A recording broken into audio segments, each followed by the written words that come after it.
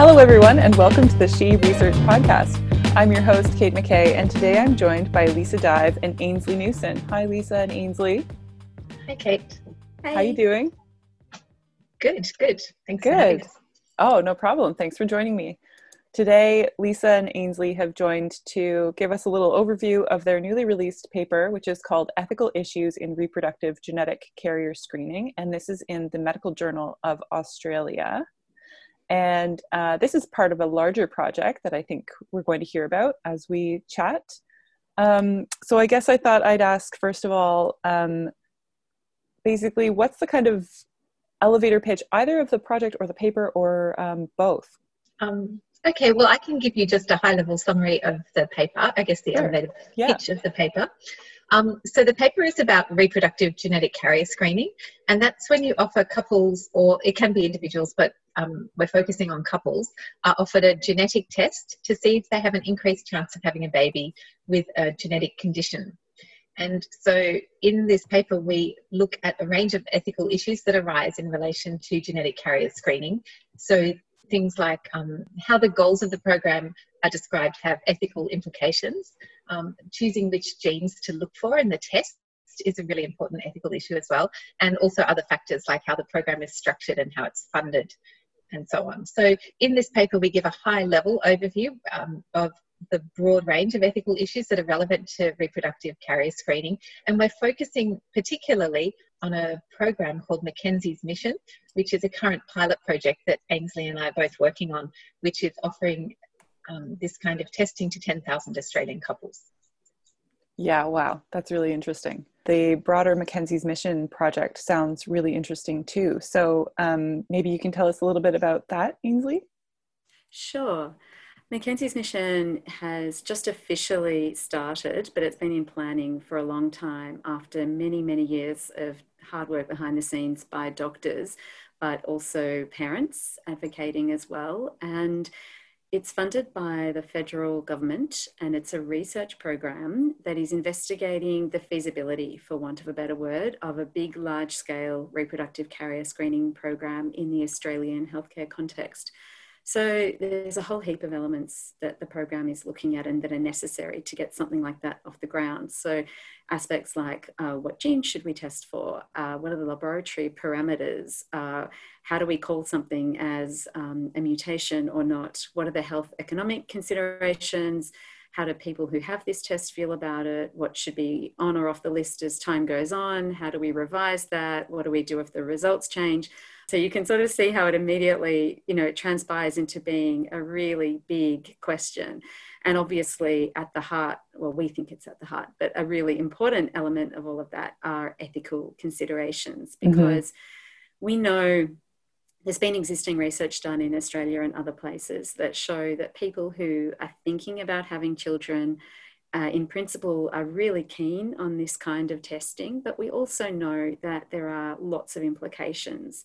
And what does it say about some of the broader social issues that are relevant? And that's really where the paper that Lisa and I have written comes into play.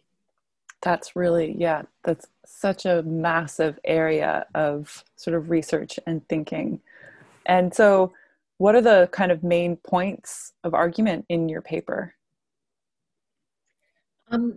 So there's a range of sort of key points that we touch on throughout the paper. One of the first ones that we look at is the way that you articulate the goals of a program like genetic carrier screening. So for an example, all that we do really in this paper is point out that it is ethically relevant the way that you describe the goals, and because that will have implications for how you evaluate the success of the program. So, for example, if you are aiming to provide information to help couples or families make reproductive decisions that align with their values and preferences, that's one kind of a program goal. On the other hand, if you're aiming to reduce the incidence of babies being born with particular severe genetic conditions, that's a different kind of a program goal. Of course, you can have multiple goals, but the way that you articulate them and specify them is really ethically important. Another issue is about deciding what kind of genes to include. As Ainsley had just mentioned, it's a really phenomenally technically complicated and also like on many levels it's a very very, very complex task, and the knowledge that we have about the way that genes work in onset of disease and so on is really complex and continually evolving as well. So in Mackenzie's mission, they have set some criteria that Ainsley could talk about in more detail because she's worked on this specifically, but they're focusing on severe childhood onset conditions. And this makes the program a bit easier to justify than if you cast the net more widely, because most people would agree that it's ethically acceptable to try to avoid having a baby with a very severely life-limiting condition. Ainsley, did you want to add something to that? I will add something here, if that's okay. So one thing just to mention is that there is a whole separate paper about how the genes that are being used in this project were chosen, and we can perhaps link to that in the program notes. And I was involved in that paper because I was involved in the committee that chose those genes, and it was a big process, and it's actually a continuous process because virtually as soon as we finalised the list, the 12-month clock kind of ticked around, and we have to renew it and review it, which we're going to do on an annual basis, at least through the lifetime of the project. But I think this is a really interesting example of where a technology actually generates different ethical tensions than might have existed sort of 10 or 15 years ago. And it's because one of the methods that's being used here is we're actually undertaking exome sequencing. So there's a whole heap of information there. But because this is a reproductive carrier screening program that is providing information to couples, so people aren't receiving individual results. This is the point of the program is to inform reproductive decision making. And also for feasibility reasons, you know, everybody's going to have a mutation or some kind or another, and it's just not feasible within a big program like this to have in-depth counselling with every single person. And so a couples-based result is one where you'll actually have an increased chance finding much less, because it requires both people or the woman to carry, in the case of a couple, it would be an autosomal recessive condition, or in the case of a woman, it would be that she carries an X-linked mutation. But because of the technology, there are a whole heap of conditions where it involved a lot of discussion as to whether it should be on or off the list. And we got down to the level of granularity of, you know, the cost of interventions, the treatments, and the age, and how consistent it is that a condition presents at a particular age, etc. And we describe a little bit about that in the other paper, which has already been published. But it was such a big responsibility. It was really taken so seriously. And because of the stakes, it's a high stakes thing. We didn't want to make an inappropriate value judgment. We didn't want to generalize when it was hard to generalize. But at the same time, I think we were mindful that people judge things to have different levels of seriousness as well. So what might not be serious for one might be perceived as very serious for another. And then obviously us with our ethics kind of lens and our ethics hat, you know, we understand that a lot of those views can be socially constructed, can be artifacts of the way that society is set up. And so, you know, what actually constitutes health and disability is kind of at the heart of it. Yeah, I think it's really interesting because this work really joins two formerly separate areas of ethical thought and healthcare, which are public health and genetics. Because this is really the intersection of like a screening program, which is very classically public health, with genetics, which is very classically purely kind of individual healthcare. Often it's been, you know, in the past, it's such an evolving field. It's just like you've predicted our next paper that we've just finished. Have a 8,000-word draft ready to go. Amazing, yeah. It's about ready to go. But exactly, that's one of the other things, the next things that we're looking at is looking at when you take a clinical intervention like genetic carrier screening and try and roll it out into a public health screening program and the ethical implications of that. Yeah.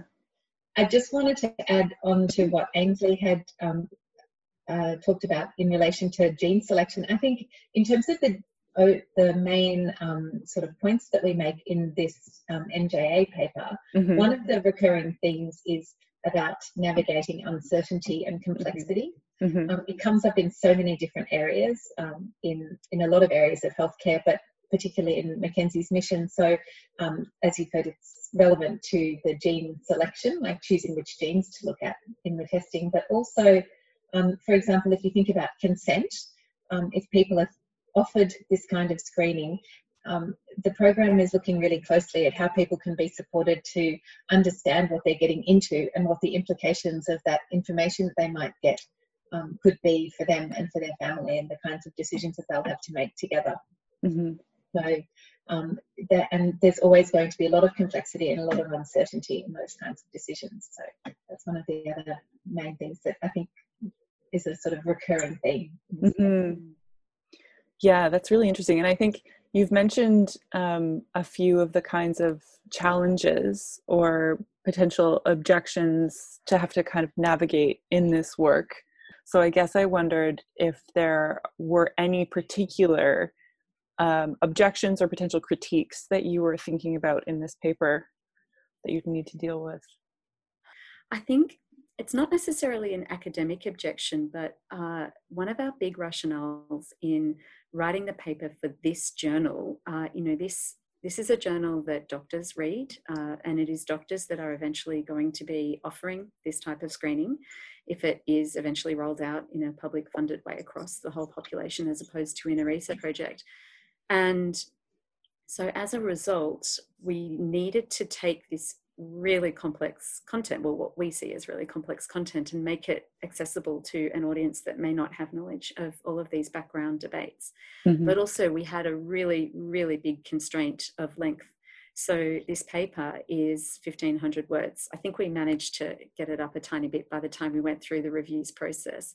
But we had to explain everything that we've just talked about and come to a position in that word length. So every single word really mattered. And so that was a challenge that was more around language, communication, conveying concepts in a way that is meaningful to us, that we could stand beside, but also would be accessible to people who aren't of the bioethics world. And something else that sort of came through the review process really was the way that kind of the review process threw up heaps of stuff that we didn't necessarily think was core to what we wanted to say. And we had to sort of balance responding to those points and putting some extra material into the paper when actually we didn't feel that it was core to the argument that we wanted to put forward. And I think that's kind of the territory that you're on when you're publishing in a journal that's not your core disciplinary area. That immediately makes me want to ask you what the primary message is that you hope people will walk away with after reading the paper. Well, I guess if I can jump in, one of the main things that I think is important to take away from this paper is that the way a program like reproductive carrier screening is designed and implemented, it fundamentally reflects the communal values that we all share as a society, whether we say that or not. So when we make decisions about what are the goals of the program, what genes are we going to screen for, how are we going to deliver results to people, and how are we going to fund it, and so on, those kinds of decisions reflect deeply held societal values, and it's important to pay attention to that and to think about that when we're designing a program. What values is it reflecting? Are we unconsciously entrenching inequalities in the way that healthcare is delivered, or attitudes that we have to certain members of our society? So I think just to prompt that kind of reflective pausing before jumping in, just because it's there's also a great optimism about what a program like this can do and the benefit that it can have for individuals and for all of society. So just to balance those, I guess. Yeah, I find it so fascinating. I think that this is such an interesting project because it gets all of the ethical complexity of screening programs straightforwardly, plus all of the ethical complexity of just what you were saying, Lisa, like the fact that this might reflect certain biases that we have about people in our society, that you're making decisions that are forward impacting in a greater way than kind of other screening programs might be. It's so fascinating. So I'm really excited to see more of the papers that you've produced as part of this project. And thank you so much for chatting with me about this paper. I'll link the MJA paper, the one that we've been discussing about the ethical issues involved in a screening program, but then I'll also link the other paper that you mentioned that you've published earlier for anybody who's interested in reading more about this fascinating project on genetic carrier screening and Mackenzie's mission. So thanks very much, Lisa and Ainsley. This was awesome. And thanks everybody for listening to the She Research Podcast.